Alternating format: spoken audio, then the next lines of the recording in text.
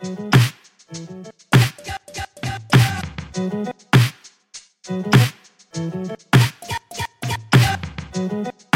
everyone, to Dolls of Our Lives. This is the podcast where we're reliving the American Girl series, book by book. I'm Mary. I'm Allison. And we're excited to dive into, I guess, like the first of some episodes we might do on different eras of nostalgia. And we're diving into 40s nostalgia this episode and answering some of your questions. But first, I think we want to talk about, a book that we're excited to share with people in the not too distant future. This is a book that should be on dad book tables around the country in time for Father's Day. Sadly, Yes. It will come out a few months after that, but I think it is a book that you will find on your holiday list, I hope.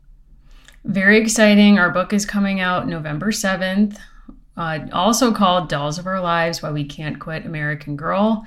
It's part history, part travel memoir, part really history of a generation of people for whom American Girl meant something, was meaningful.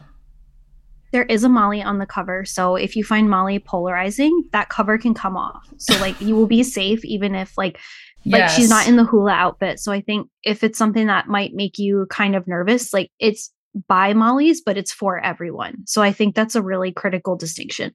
It's for everyone, and it was really critical to us that it not just be our stories with the brand, but be, a lot of folks' stories. And we have that oral history or the storytelling project on our site where people have graciously granted us permission to share their stories with permission and attribution. So we're really happy to be able to have interviewed a lot of great people and done a lot of research and gone to places like Colonial Williamsburg, which inspired Pleasant in the first place. But we're really excited to get to share it with all of you. But we wanted to kind of let you know that it is available for pre-order. So you can go online to bookseller of your choice and, pre-order it, which really does help us kind of show the value of these kinds of stories and history. So, we just wanted to let you know, it's going to be out in the world November 7th. Yeah. And hopefully it'll be on your holiday list or it'll be something that you want to give. So I have a feeling I might get this book as a gift from my own mother because she's buying everyone. So I think it may come back to me in various ways. We'll see. I mean, we'll see. We would love that. Wouldn't it be psycho if somebody gives you the audiobook, which by the way, we are doing an audiobook, which we're very excited about. We have not recorded it yet. We'll share more info with you as we do that. But imagine if somebody sends you the audiobook and you just start hearing your own voice. Yeah, I'm not sure. I described myself yesterday actually as audiobook aspirational. Wow. I love the idea of audiobook listening as reading. I think it's super important. I don't do it nearly as much as I think I do because I have a queue of 12 books, which is a not small investment on my part on my telephone. And I don't think they're going to get listened to. And they're books I'm excited about. They're books I care about. I'm just so much more aspirational than an actual audiobook listener. But Wow. You don't need to be like me. You can listen to our audiobook. You can pre-order and that is up. So if you look up our book on Macmillan, you can find that order as well. Definitely. And I still feel betrayed I was listening to the early pandemic days to Hilary Mantel's book series, the 3-volume series about Cromwell, which I got so drawn into. And the audiobook reader was this amazing British man reading these books, so dramatic. I felt like it was him. And I'm listening through book 1 and book 2. And then I get to book 3 and it was a different audiobook reader. And I was it just took me out of it. So yeah. I mean, I know the power of an audiobook reader, so I don't know. The stakes are high. Can we handle it? I don't know. Stay tuned. But, what else is up, Allison, in your life these days? What are you taking in? What is bringing you joy? Honestly, I don't know that it's bringing me joy, but I've had a lot of fun and intrigue preparing for this episode. The 40s as a decade, I will say, is not something I think about a ton, right, as kind of a separate period, but doing some digging around, I've learned that I don't like film and media from this period, but I'm very interested in books about this period. So that's been kind of a nice surprise. I'm currently reading a book called Bad Summer People, which is not what I hoped to be, but it's about, a kind of mystery and a dead body found in a small part of Fire Island. So that's something I'm taking a little bit of a break from television, only because I'm not turning into Yellow Jackets kind of deterred me. So that's all I'll say about the finale. But if you Wow. watched it, you know you also wasted your time in this like 20-part Rough. series. Okay. Wow. Yeah, I've never seen Yellow Jackets, and I feel like from your description, and I think you told me directly I couldn't handle it, and I believe you, so I haven't seen it, but I know from being online that people were unhappy with however it just ended. So I feel like I still shouldn't engage. My boss once said like it takes an interesting talent to make prohibition boring. That's something that my boss said of Ken Burns. And I Wow. think it takes like an interesting take when a show about cannibalism and possibly a cult in the woods becomes uninteresting.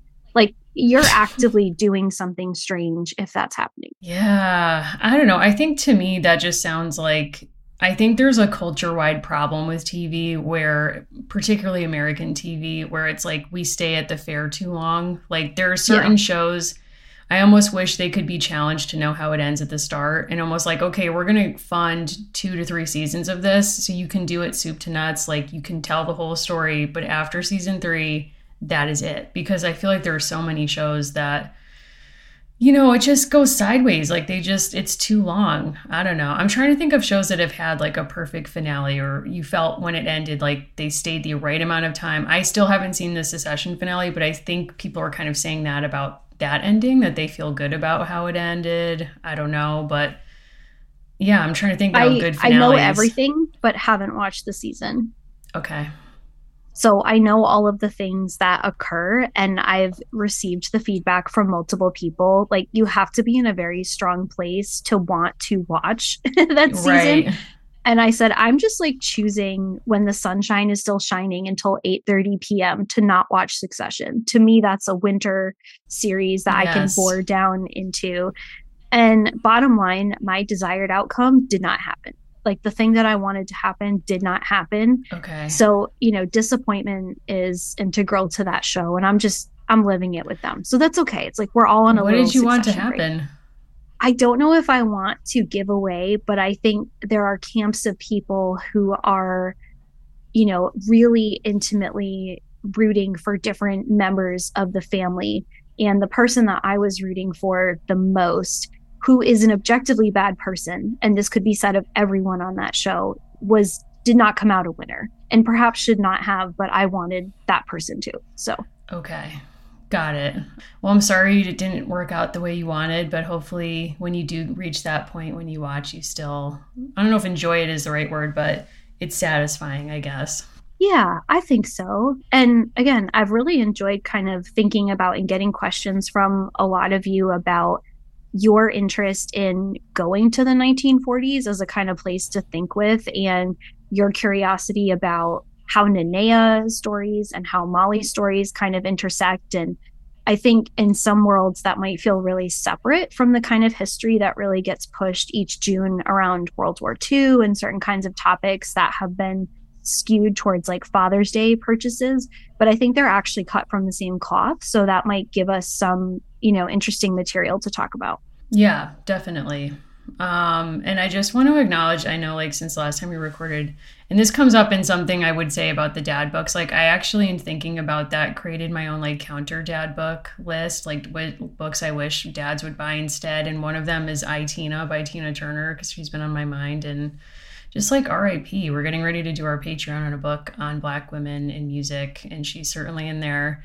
But that has been sad, like to feel like we're on a planet without Tina Turner. But she's someone like to counter the, stress of secession. Like to me, and Roxanne Gay said this in a tweet better than I will, but like her life represents someone who finds joy after like incredible struggle.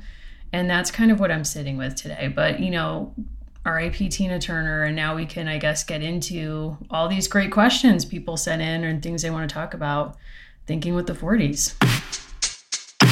Hello, everyone. This is Mary here to talk to you about HelloFresh. With HelloFresh, you get farm fresh, pre-portioned ingredients and seasonal recipes delivered right to your doorstep. Skip trips to the grocery store and count on HelloFresh to make home cooking easy, fun, and affordable. That's why it's America's #1 meal kit. Now, I don't know about you, but when it comes down to divvying up chores or sort of like household labor, there is nothing I want to do less than make dinner. And look, do I like to cook? Not really. I mean, sometimes for loved ones, if we're having people over, that's one thing. But the day-to-day grind of making dinner, absolutely not. So that's where HelloFresh has really come in clutch because they offer all of these pre-portioned ingredients and recipes that come together really quickly and frankly taste really good. I think I've talked here before about the burger that has a kind of mushroom sauce on it, and that did make me feel incredibly fancy preparing that for my wife. But it wasn't that hard and it tasted genuinely so good. And I'm seeing that for summer. They also have snacks. Excuse me. You can get s'more making kits, which I'm seeing labeled here as, quote, for kids. I don't think so. That sounds right up my alley.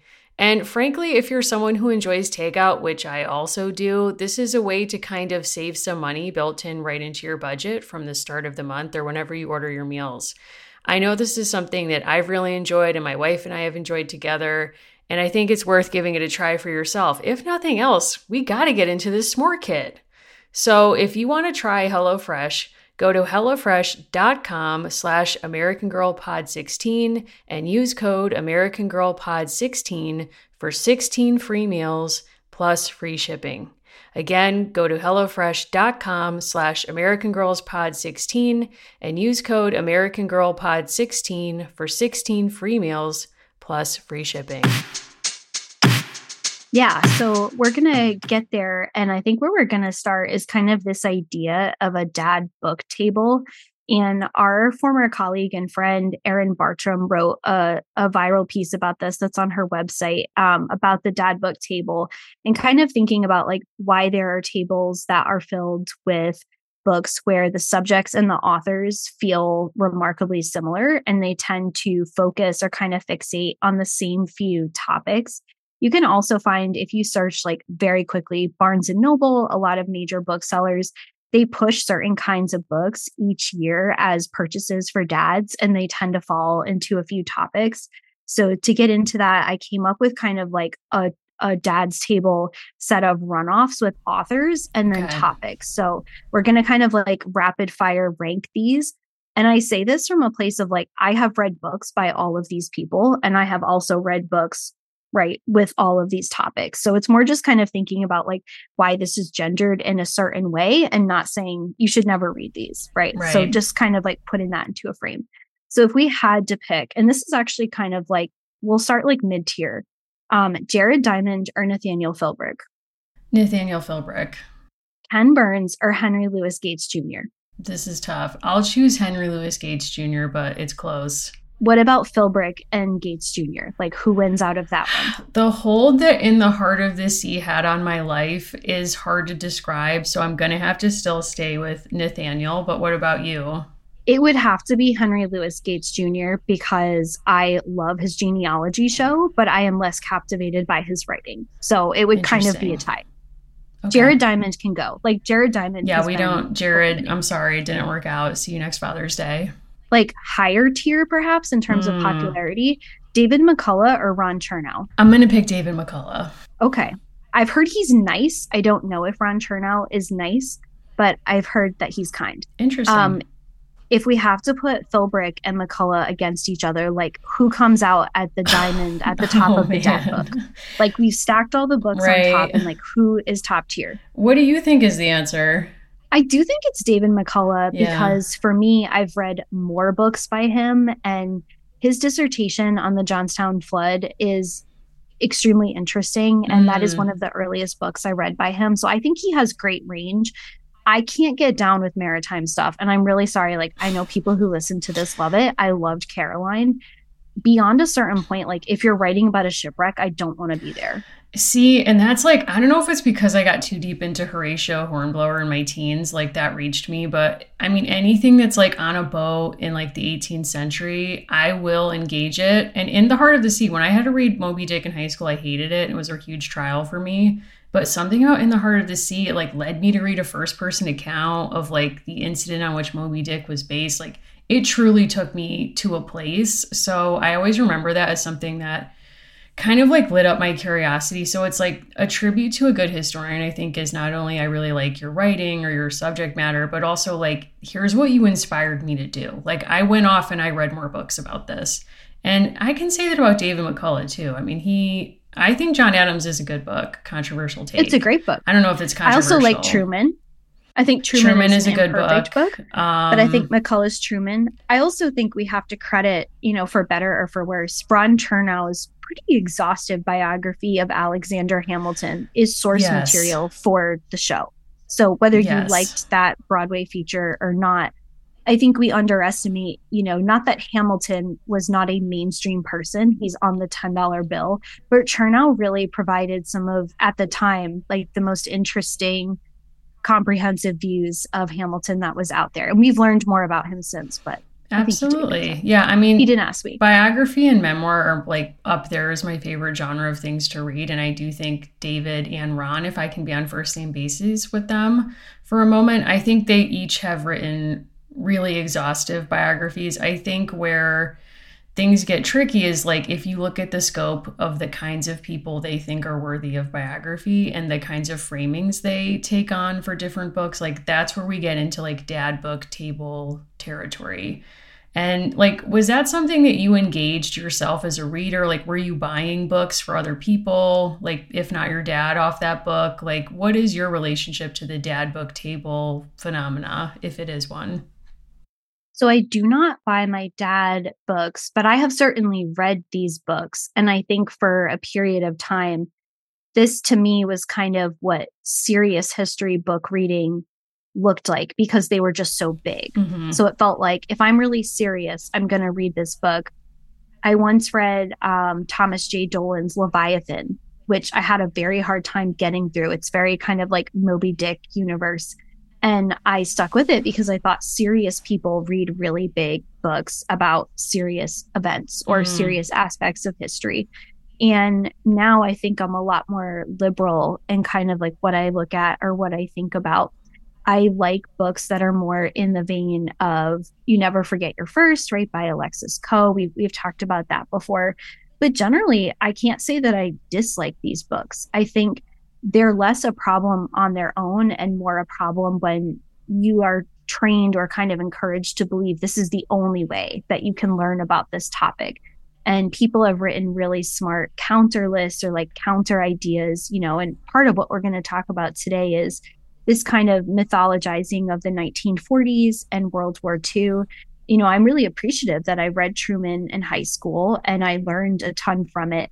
I've also looked at Truman and that administration from other angles. So I think for me, like, I never want to knock it as an entry point because if someone's reading a doorstop about history, they're still doing that. Right. Yeah. And I think they are a really great entry point into thinking about American history and storytelling, because I think something else that resonates about these books is they're framed as narratives. And sometimes if you buy a straightforward history book, it's more about overtly making an argument and it's less concerned with telling a captivating story. So I totally get how these books are fun to read because I read them and they draw you in with the story, but it's kind of like once you get in and past the entry point, then you get to thinking about like, well, why did they choose this story? Why did they tell the story in this way? Who's not in it? And what other stories can I read about or seek out myself?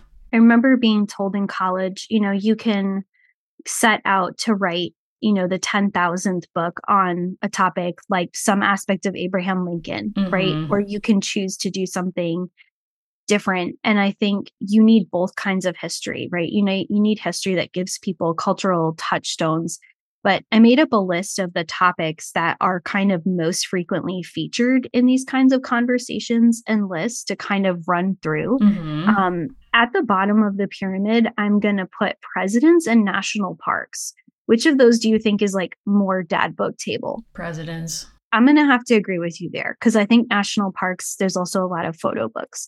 Of the next tier, I put Russia/tanks because in my mind, those are like two of the same.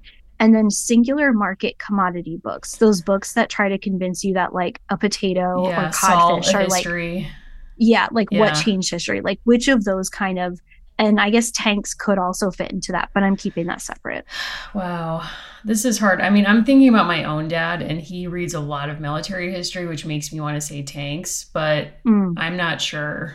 I think if you see a product and there's a colon, it's like you're going to be told how it changed the world. Right. I guess including our own book, which has a colon in the Yes, title. But very true. guns, germs, and steel seems to cover all of this ground. So maybe we'll just like pick that as like that book kind of tells all of this, or like that. Like people were obsessed with that book for a while. Jared Diamond came, what a comeback, right? We didn't think he would picture come him back, coming but back he's in this. back. I mean, he's kind of all of those buzzwords with that book. Kind of what seems like a very small category, but is bigger than one would imagine. Americans in Paris. And I would put an asterisk, specifically Ben Franklin, or Collapse of Society. I'm going to say Americans in Paris. I think that's fair. Because dads don't want to feel bad on Father's Day.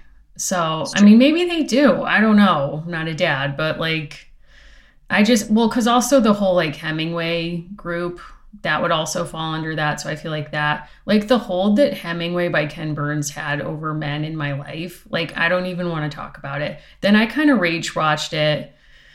I don't know. So that's what makes me think that would win the day. Our last two categories are World War I and airplanes, or World War II and the Civil War. Like I pulled out the big guns in, every possible way here. I feel like I'm not going to choose World War I because, as you and I both learned in the trenches, so to speak, when we were doing work on World War I and presenting different places, it just doesn't get the same energy as a war that has, air quotes, a clear winner, according to people interested in it. So, I mean, the real battle to me is World War II versus Civil War. And yeah. I, unfortunately, for family purposes, have to choose the Civil War. And I'm not happy about that. But my dad is a huge Civil War, I guess, student of the Civil War, like lifelong, super interested in it. All of his books are basically about the Civil War. And if they're not, they're about World War II. So it's kind of like this could really go both ways. I'm going to say on film, it's World War II. As books, Civil War. I think that's fair. I think Civil War probably wins out for me. And I also find, though, that a lot of my knowledge about that war doesn't really come from these kinds of mainstream trade books, whereas a lot of what I have thought about World War II does, right? So I think that's kind of like where I make a distinction as well. And I think you're totally right about film versus books. Do you have, you mentioned that you've read a lot of McCullough. Do you have a favorite book kind of in this world, like in this orbit?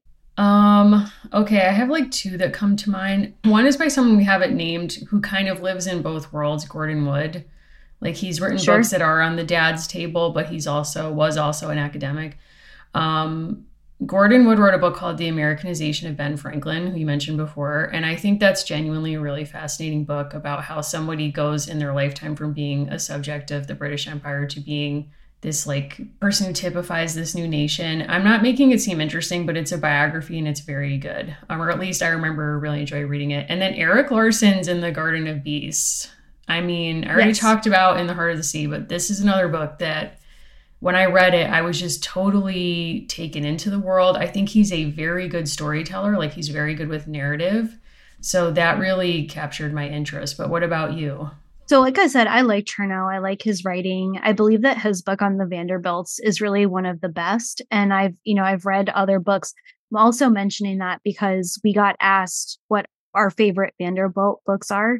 We read Anderson Cooper's family biography for our Patreon a few years ago. And I think we both enjoyed that a lot. But I really liked part of what you're buying into with these books is like, are you willing to spend 700 pages with a singular man from history? Right.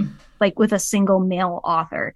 And there are not a ton of people that I want to pour that kind of time into. But for me, Harry S. Truman and Commodore Cornelius Vanderbilt are people who are entry points into really critical eras in history. So I am kind of willing to do that. And so those two kind of different polls were very informative for me. We got a ton of great questions that are going to help us kind of talk about Nanea and Molly together. But Vintage Guidebook asked us, they said wartime and pre-civil rights era, terrible. But what's one thing that you do like from this period? Like what is something about the 1940s that you are interested in or you enjoy? Well, do you have something that comes to mind for you? Yeah, kind of embarrassingly, like if I could, I would wear custom clothing from the 40s all the time, but it would be weird. I own a few sets of clothing from that era, and I really like the styling of it, and I like the quality of the Mm, material, which is sort of fascinating based on what we can talk about later with how clothing manufacturing changed in the 40s. But I own a silk suit that was made by an Italian company in this era, and I just really love it. I wow. like that style. I think it would suit me. I think today where I would feel uncomfortable is it would appear as if I was trying to pull off something camp. Like, I don't think it personally suits me. We have listeners who dress in vintage clothing all the time. I think because I already wear a uniform, to spend the other 2 days of my week in a kind of costume or something that wouldn't really feel supernatural. Right. I love it in theory, but I wouldn't be able to pull it off. But yeah, Hmm. like that, the hairstyles of that period for white women and kind of the conventional like high fashion, I really like that style. Hmm. Yeah, I love a lot of things about the 40s. So I like a lot of the pop culture. I would say like the fashion, I don't really dress like femme or high femme. I would say like if there's denim in the period, I'm wearing that. I do have saddle shoes that I wear and I love. So maybe that fashion speaks to me, but I actually wrote down, and I know somebody else asked like what are books and movies we like from this period. So I want to just kind of like jump in with that. I'm a huge Katharine Hepburn fan, and I love movies from the 40s. So the Philadelphia Stories from the 40s, excellent. Um, Great pairing with Cary Grant. I love screwball comedies, so the 40s are kind of a high watermark for those. So His Girl Friday is one of my all-time favorite movies. Casablanca, of course, is like you could call it a World War II movie. Meet Me in St. Louis, classic. And The Third Man, which is kind of like post-war, and Paranoia, great soundtrack. That's really great from that period. One of my all-time favorite books is A Tree Grows in Brooklyn, which was published in 1943, which is romanticizing an earlier generation. So it's like 40s period, but like almost like how we're imagining the past, like the 80s now, or like American Girl is imagining Courtney Moore now. That's kind of how that book reads. Like, how would people in the 40s think about people in the 1910s? Mm. And then one of my favorite writers is Evelyn Waugh, which is complicated because he then gets more conservative later in life. And then writes up books about knights in the medieval period. But in his early years, he wrote Brideshead Revisited and all of these books kind of sending up kind of culture in that period. And he wrote a book called The Loved One, which I was randomly assigned in school. And I should thank my high school history teacher, but won't, because he also made me read Moby Dick. But it's a really funny book, and it's about like a send up of the funeral industry in Hollywood in the 40s. And I know that may not sound funny, but it's genuinely very good. I don't know if we should get into music now, but that's just sort of off the top of my head. We should, because I spent a ton of time looking at lists of films from the 40s. I like some Okay. things that are set in that period, but I could not find a one that I like. And I You could don't not find anything from the 40s you don't like? Any film made in the 40s, you mean? that particular style is not for me. Like, I have watched Philadelphia Story. I've watched those kinds of films and they don't really speak with me. I love the humor and the style of the 1930s, and I love a lot of the music out of the 1950s. This Okay. in between period, I had no idea until I drilled down this deep. I was like, I don't like almost any of this. And even looking at the Wow. musical acts, I was like, I would not listen to any of this. I do listen to, my dad loves music from the 1950s. Like, the 70s and 80s are too modern for him. So I have listened to a lot of that music in my life. When it's this much older, it's just not something that I appreciate easily. But Okay. I did come up with a number of acts, and I figured we could choose two or three and make our ideal USO lineup. So, like, if we had the full Great. latitude to run a USO 40 show, all these people can be brought back to life. Here's who I came up with. So we'll pick a few: Judy Garland, the Absolutely. Andrews sisters, Lena Horne, Frank Sinatra, Sammy Kaye, Perry Como, and Bing Crosby. Okay. So do you have a lineup that you have in mind, or we're picking these acts together? We have to I justify think them. I think Bing is like the only non-negotiable for me. Like, I could actually do without Judy Garland, but No. During I Pride think like Month, we are not axing Judy Garland. I think Bing is the key for me. And I think Frank would be interesting. But I like, honestly, I could just do Bing Crosby and I could move You'd be on. fine. Yeah, I mean, Frank, I feel like that would kind of make a spicy dynamic, like Bing and Yeah. Frank, because Frank is sort of on the come up or he's like at a high, like getting really popular. Is this the period before he has his toupee? I would want to know that before I commit to this. But, if I don't know when he started wearing a hairpiece. I think it was like late 40s. But I mean, I'd just be curious, like, what are the vibes there between him and Bing Crosby, who's obviously famous much earlier? I'm including the Andrew sisters as an opening act. I don't know that they can do a full set. Like I don't know if their songbook can go that far. Judy Garland to close. Yeah. Because I feel like she would kind of bring, or actually I would have the Andrew sisters go on. Everyone gets really up.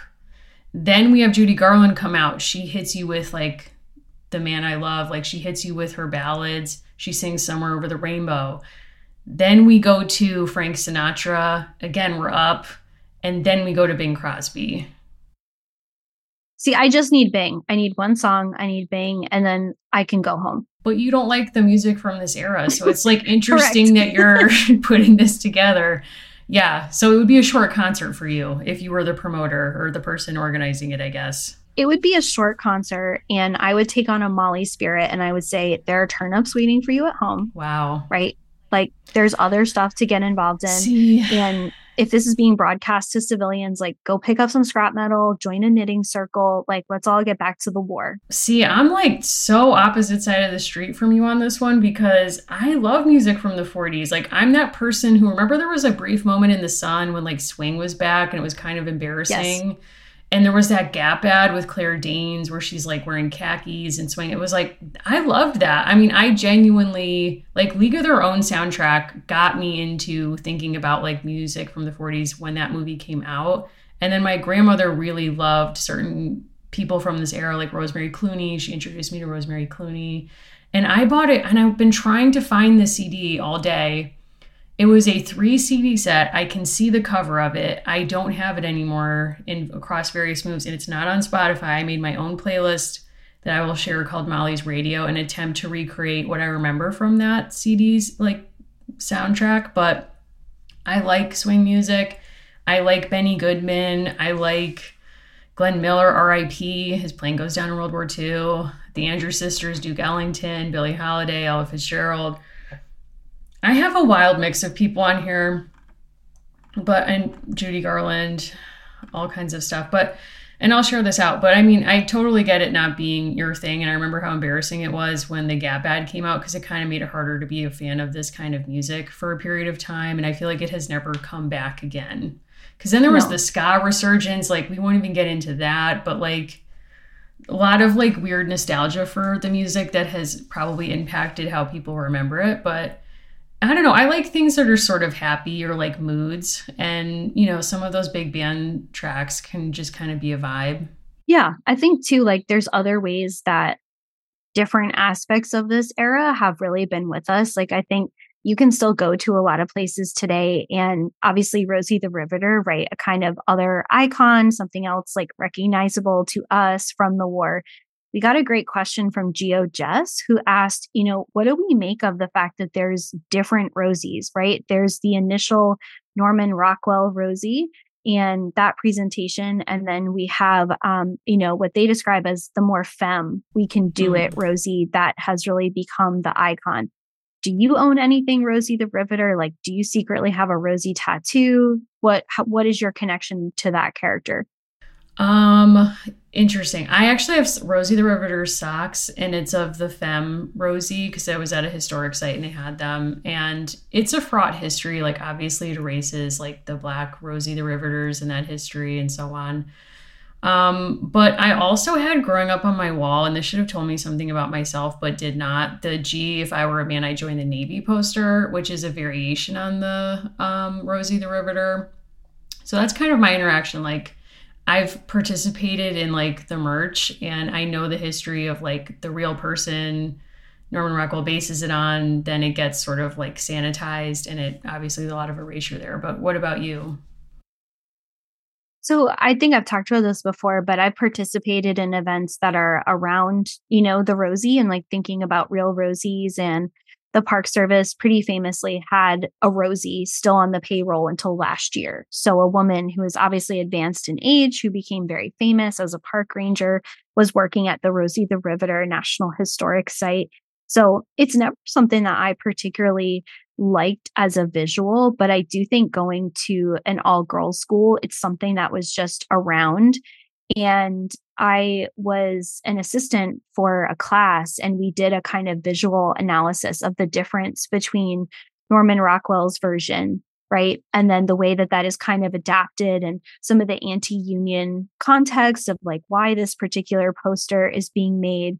But I've always found, the we can do it and the keep calm and carry on just very depressing on some level, right? Because I am a pacifist. And so part of where I see the we can do it is like, it's about not asking if we should, right? So Mm-hmm. to me, I kind of like have like interesting feelings about that. But I also see that for a lot of people, it's this extremely empowering icon, right? Both the Rockwell version and the one that gets promoted by the US government. I love some of the iconography of this period, like 30s through the 50s. I love the style of WPA art and photography that comes out of this era. So for me, it does also fit into that piece.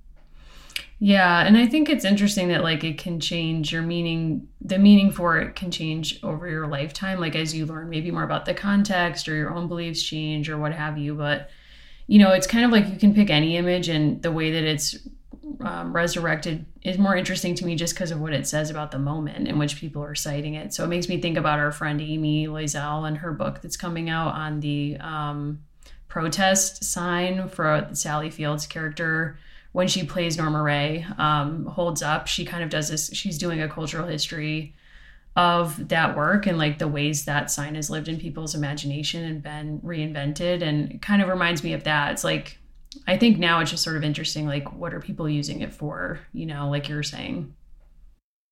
Yeah, and that may also get us to one of the topics people asked about, which was thinking about women's college students. And so the person who wrote in this question had a few, so we'll talk about both of them. But they were kind of curious about people who were attending college, and specifically women's colleges in the 1940s, and the way that they interacted with the war, which is obviously not Molly or Nanea's story, but could be Kit, right? If Mm-hmm. financial things turned around, could have been Kit, that she would have been old enough to attend college or be part of that network. Is that something that you feel like you learned about, like women's contributions beyond like Rosie or Hidden Figures? Or is that something that you kind of came to later, like past the dad's history table? Well, I think that's kind of the difference between dad history books and other books where you would learn about this. Like I think being a woman historian, like we had to seek out, the histories of people who look like us and don't, after reading the dad books, because that's not really what dad books are for. I mean, I think they're empowering because to dads, or they're associated because they're really grounded in masculinity in a lot of ways. And if you want to read about women's history, I think some public history sites I remember speaking to things like that, like women's experiences during the war, particularly local history sites are very rich on this sometimes, but also just books and like going to grad school in particular in college. And that's where I was exposed to more of this history. But what about you?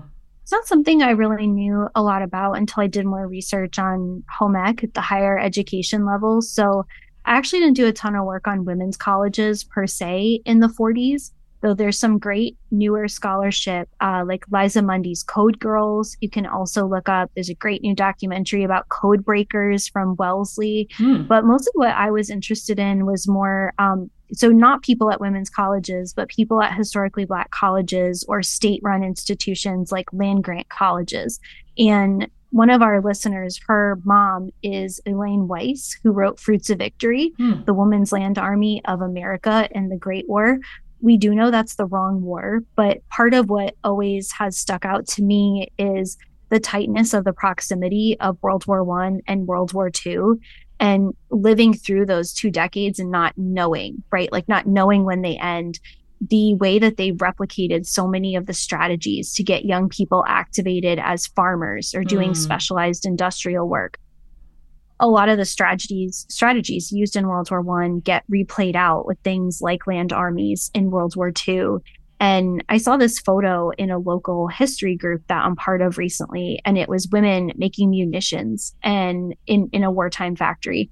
And the post was sort of presenting this just as, like a straightforward factual thing. Like these are local women, they worked in this factory.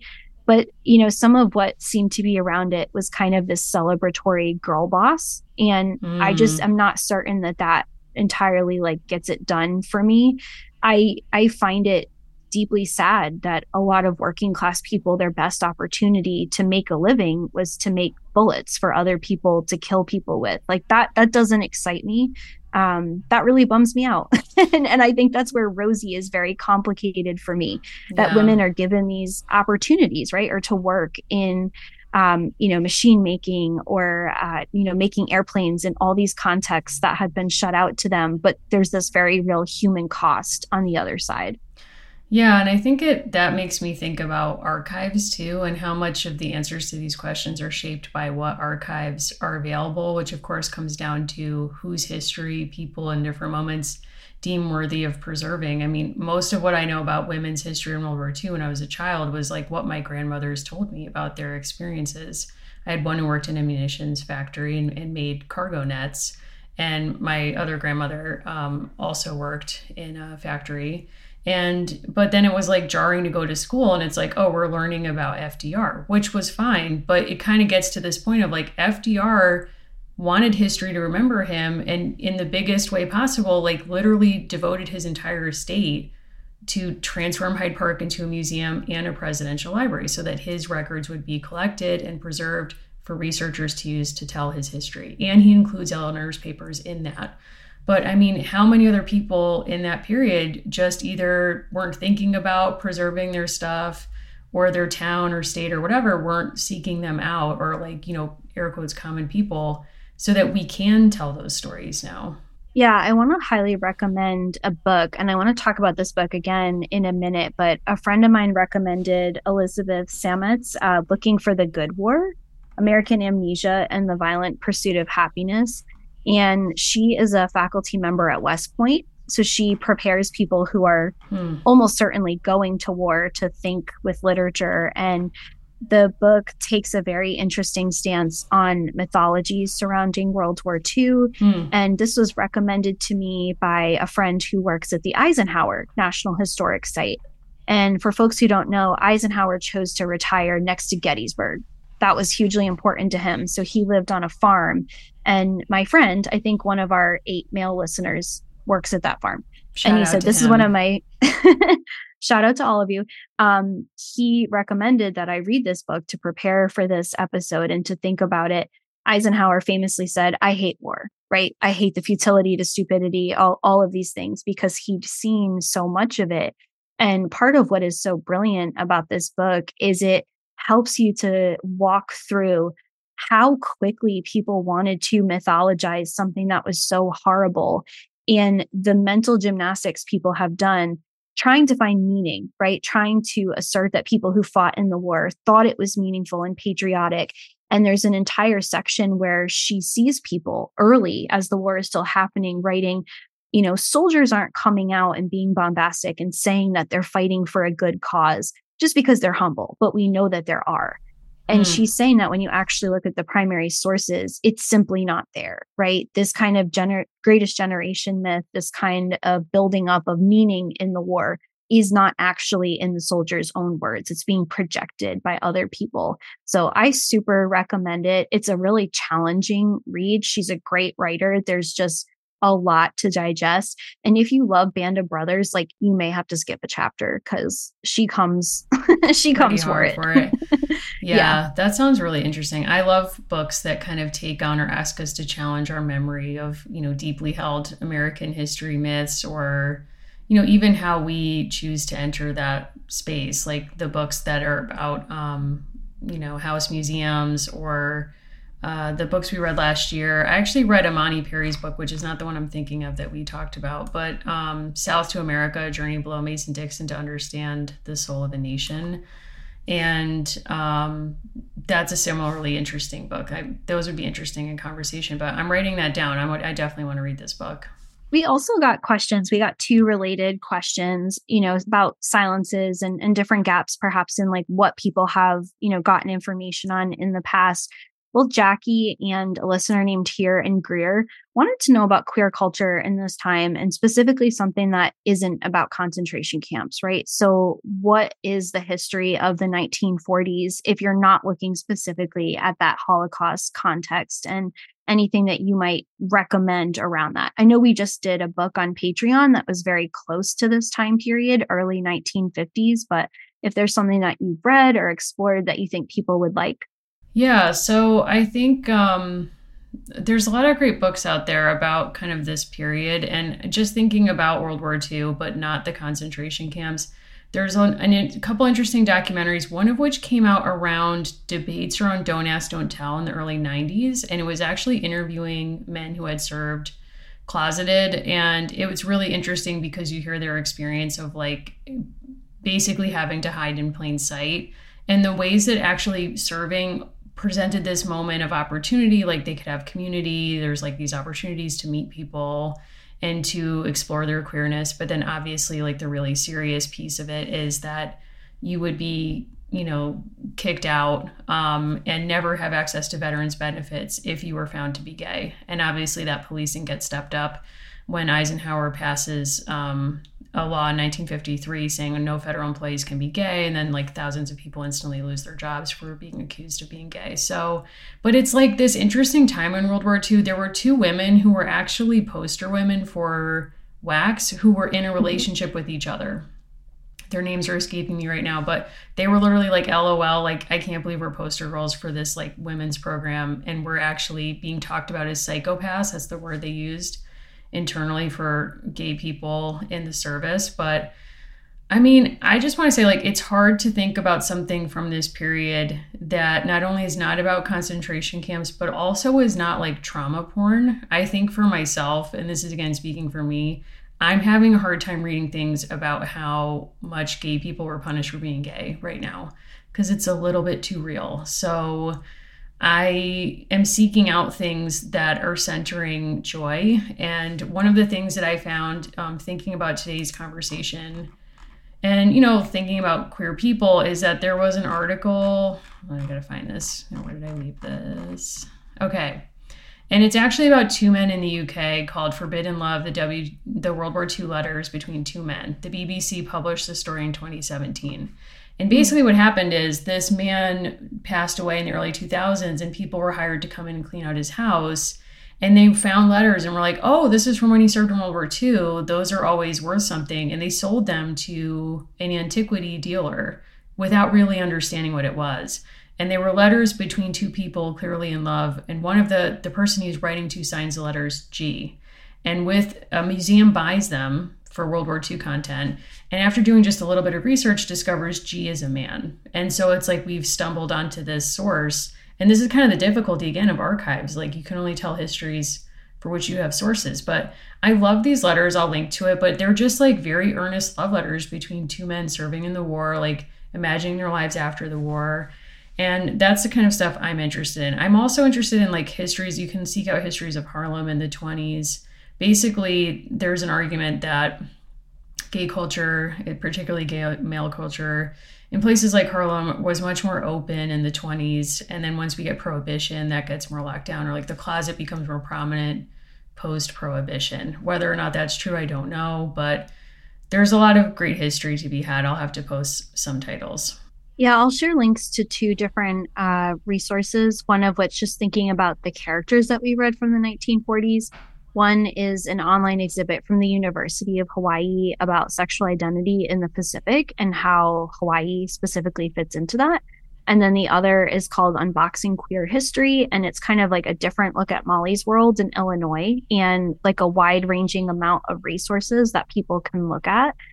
You also may have heard of a novel that came out this past month, which was Mrs. Nash's Ashes. And it goes back and forth between a woman and her beloved neighbor who's recently passed away. And it tells her love story being in something kind of whack adjacent in Florida in the 1940s. So you get a love story from that period and you get a contemporary love story. So that's not at all what I thought that book was going to be about. But I think people who listen to this might really enjoy that too. Yeah, that sounds really cool. So we also got people who were really kind of curious. They wanted us to think a little bit about, where Molly and Nenea come together or don't.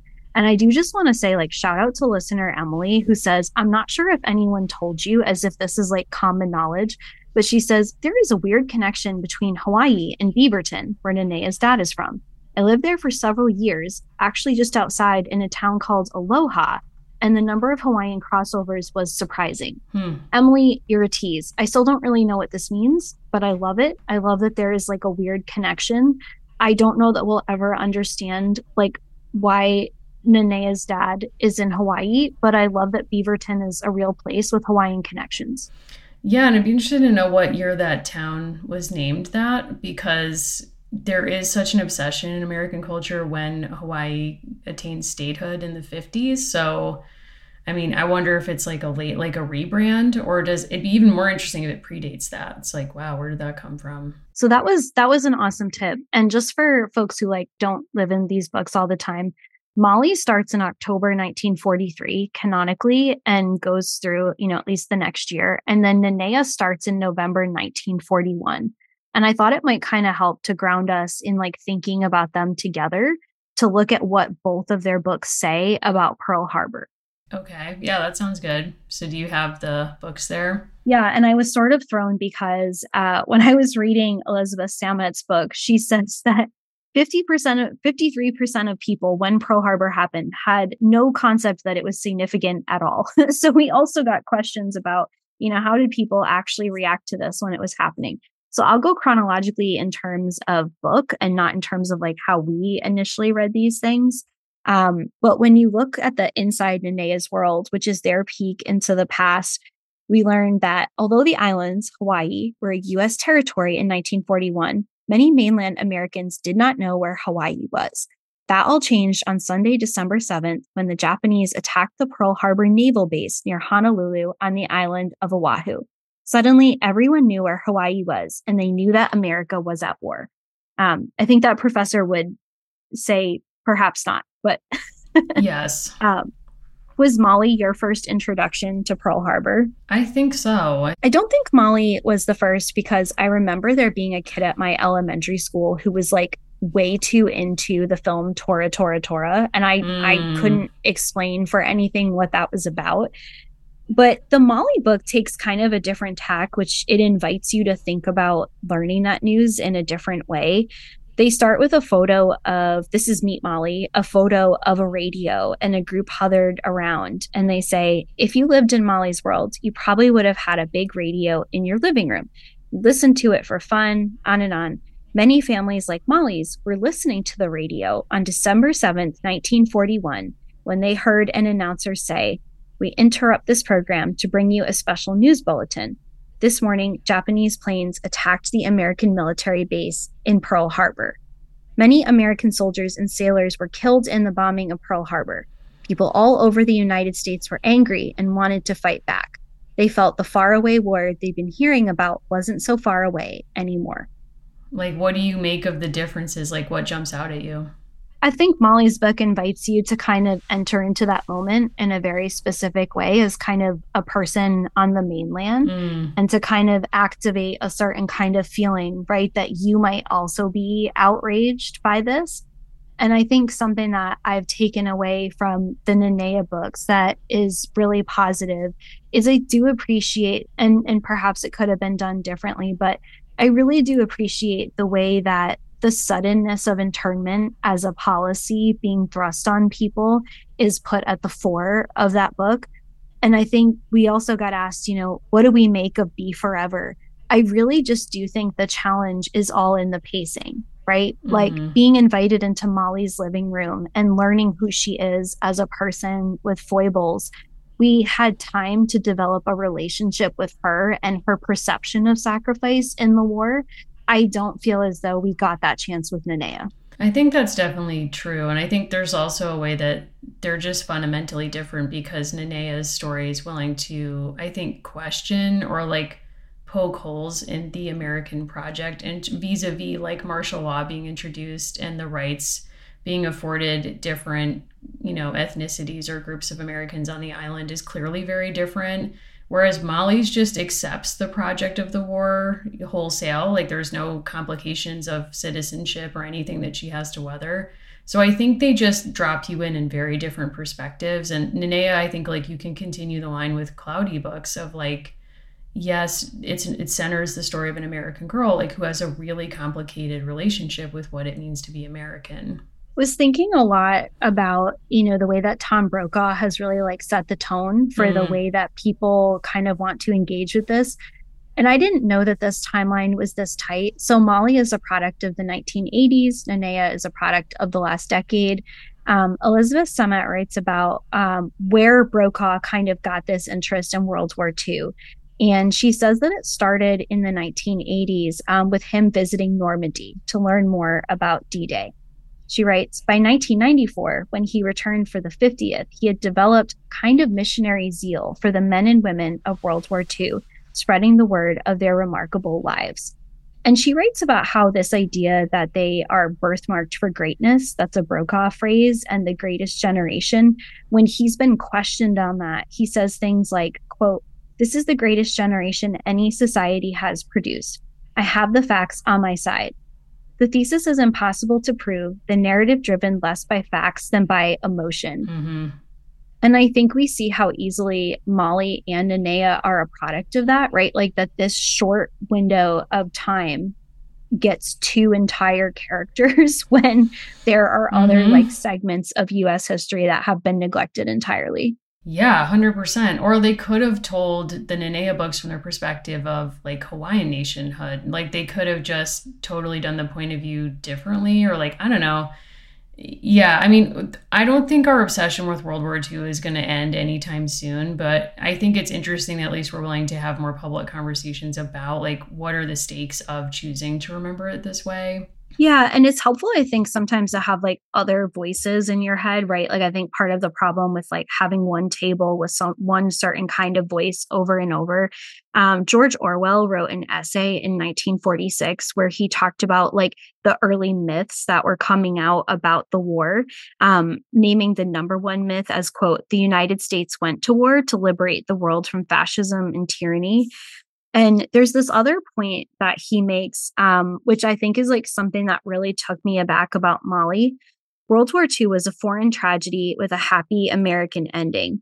And in her analysis of it, Summit writes, the Fifth insists that war, at least when we prosecute it, is not a tragedy, but a comedy, in the rich literary sense of a comedy as a plot that restores order out of chaos, sorts winners and losers, enlarges the circle of justice, and thereby declares victory. I was like, if I ever felt weird before about the Miss Victory scene, I feel really weird about it now. Yeah, I mean, it's hard not to, especially after hearing that passage. And it just kind of, I think you can see that reluctance to glom onto any narrative that doesn't present a clear, happy ending for Americans as something that you can see in how we tell stories about climate change and so many other things. And, you just wonder, it's like, okay, so if you identify that as a trope or a trend, like, how do you actually reverse it? And I think if you look at how people have told stories about Vietnam, for example, which was a counter to this, like clearly no happy ending there for Americans. It's just like you tell stories about existential disillusionment on an individual level. And it seems like people are unwilling to kind of get at like maybe structural changes that should result here. Yeah. And I think part of what these books help us to see is, and I also want to drop another book, Her Cold War, Women in the U.S. Military. One of our listeners, Tanya Roth, has written to us about, like what could have happened to Molly, right? Like, where does that patriotic zeal go next? And one of the ways that it may have gone next is her signing up for the military. This idea that we have both Nanea and Molly kind of in opposite parts of the United States, but going through this same thing, which is this drive to put on a patriotic front, to do patriotic activities. a lot of, I think, the more recent scholarship that's pretty critical of this myth making is showing most people actually weren't energized to do this. They actually weren't terribly thrilled to do it. And what gets kind of packaged to us as like an exciting moment to step up was a horrific world tragedy. So I think reading people like Tanya Roth, like going on the Library of Congress, looking at their rationing page where you can see the choices people actually had to make about clothing, or someone else that we've connected with through this show, Jessica Pierce Rotondi, wrote an awesome book about her family's journey with the Forbidden War in Laos and different family stories. Hers is called What We Inherit. I think those are really interesting books that speak to topics that people absolutely have an interest in, but give us a different angle, give us a new layer of appreciation. Yeah, that's interesting. I definitely want to check out these books and Tanya or Tanya's book. And specifically thinking about like, well, what does it mean for women to enter? Like, what is their investment in trying to enter the military in the 50s? Like, what do they think they will personally get out of taking part of that national project? Like, is it something to prove their value, or like, is that like, as opposed to the Rosie the Riveter formation that's like, look, we can do work typically done by men, and then we choose, this is a wrong narrative, but choose to surrender it to return home after the war. It's like, what does it mean then for women to go into military service? Yeah, in Roth's book, she wrote to us, a lot of it is not just about women choosing, but women being recruited in ways they had never been before, women being pushed towards a certain kind of military service. And Molly being 18 in 1952, right at this exact moment where there would have been a push, someone like her, right, a father with military background, someone who'd done service, literal Miss Victory, like would have been a prime candidate in this new idea of recruiting women. We also got a great voicemail from a listener named Nina. Hi, Allison and Mary. My name is Nina. I love your show. I've been listening since the New York Times article, so for quite a while.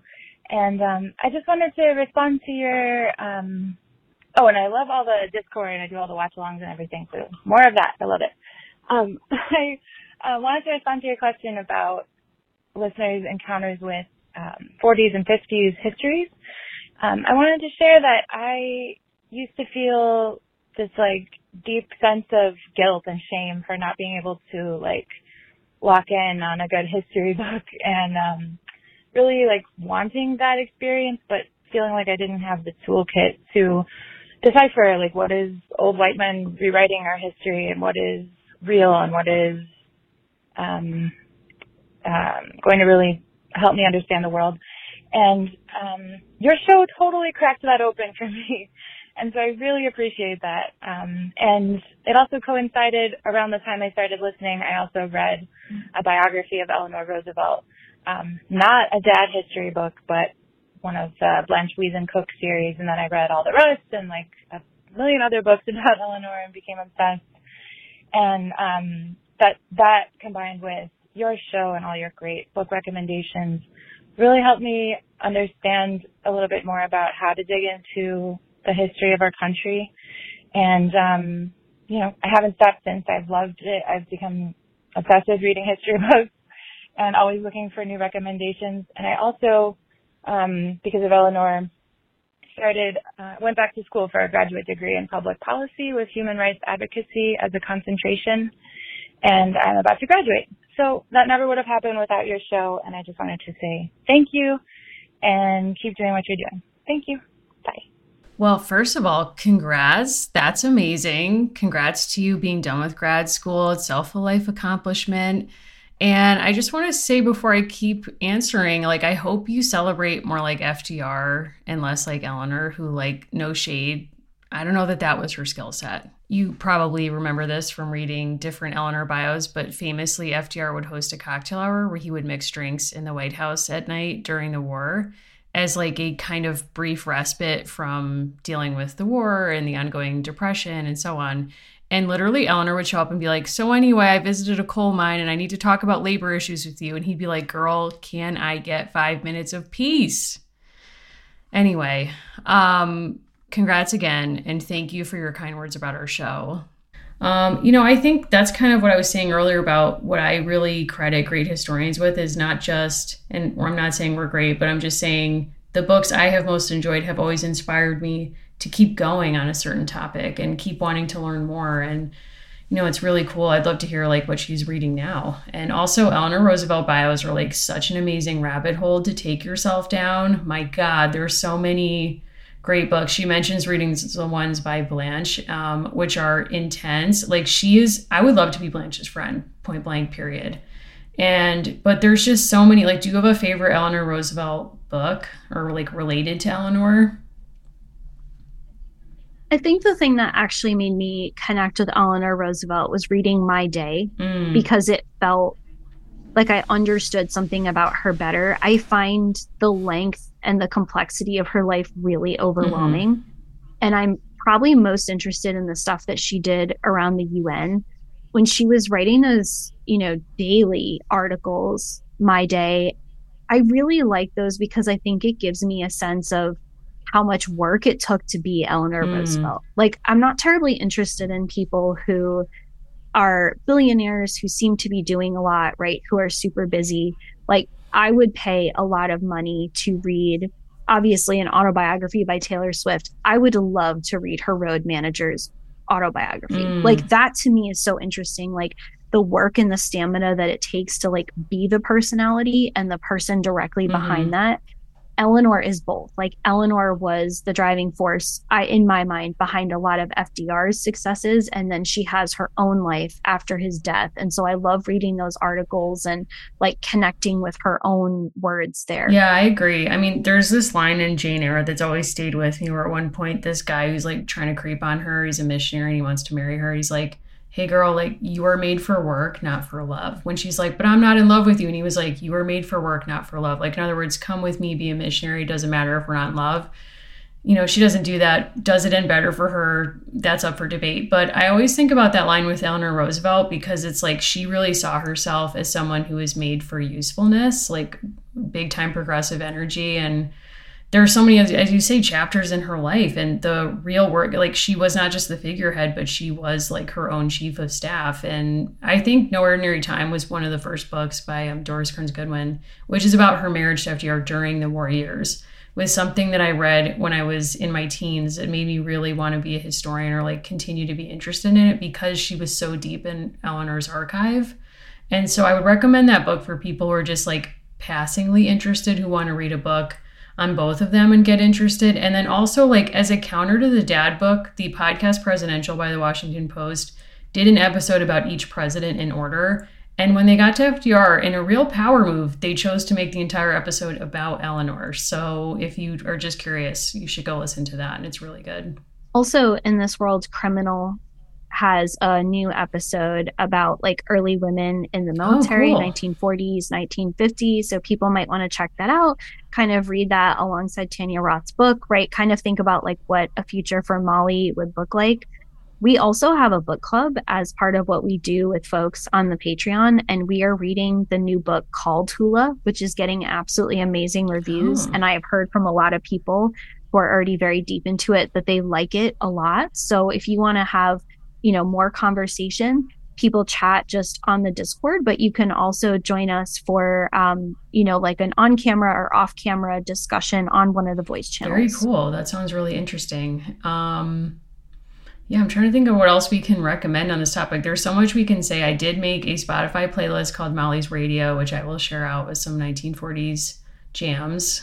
We've recommended a lot of books, which hopefully we will collect somewhere and further recommend to you. I always want to recommend to you with World War II stuff, the book Belonging by Nora Krug, which is a book I gift frequently because it's physically so beautiful. It's a graphic memoir where she goes to Germany to explore her family's relationship to the Nazis. Like, her ancestors were Nazis. She was born and raised in the United States, never knew these relatives. And the book begins with a memory of her being on vacation with her parents in Italy, and she's in a cemetery. Don't know why they're there. And then her dad kind of darts off from the family and they go up to where he is, and he's standing in front of a cemetery that says his name. And they're like, Dad, like, this is so creepy. And he was like, no, that's my brother. And it's a dead Nazi. And essentially, like, she finds out that her grandparents had a son who was obsessed with Hitler, like, very enthusiastic Nazi who's killed in the war. And they immediately have another child who they name after this child. And that's her dad. So she, with no relationship to it herself, obviously, is like, what does it mean that I do have this family history that I'm ashamed of? Like, it's, how do I unpack this? So that's a really beautiful book that I always like to recommend. And send us your recommendations. We'd be happy to kind of keep a list going, right? Of like additional things that people are interested in. I feel like we got so many other interesting questions, but one, I will force us to stick to just these two 1940s books. If you wanted to have an adult for like an American Women series out of this universe, which adult from one of these books would you choose to get their own, series? An adult from any of the American Girl, or you're saying it has to be Molly or Nanea? Has to be Molly or Nanea. I don't know. Like, I just don't really care about any of the adults in those books. Like, no offense. My top two answers are, of course, Tia Dolores is number one. Like, I think that's everyone's number one. But my number two is Aunt Cordelia, because I feel like she would have a story to tell, to put it mildly. I feel like Dad has some questions to answer. I do feel like one of our other voicemails addressed the fact that Dad was described as a POW on the recent SNL sketch. That is not accurate. He was a doctor serving voluntarily. But I feel like Dad has some stuff to answer for, as well as Mrs. Guilford, the iconic housekeeper who forces the turnip issue. So like, I'm sure there's a story there. I'm sure there's a story there, but it's like, do I want to spend a whole book with an arc? Like, I don't know. Yep. I don't know. So if people want to share their recommendations with us, tell us more stories, what's the best way to get in touch with us and in touch with you, Allison? So we are on Instagram, Twitter, Facebook. We have a website. We have all that information out there, Dolls Lives Pod. I can be found at Allison Horrocks on Twitter or Instagram. Pretty easy to find in those places. Where should people find you? The easiest way to find me is on Instagram at Mimi Mahoney. I love to hear from everyone. And I am on Twitter at Mary Mahoney123, but admittedly, I spend less time on Twitter these days.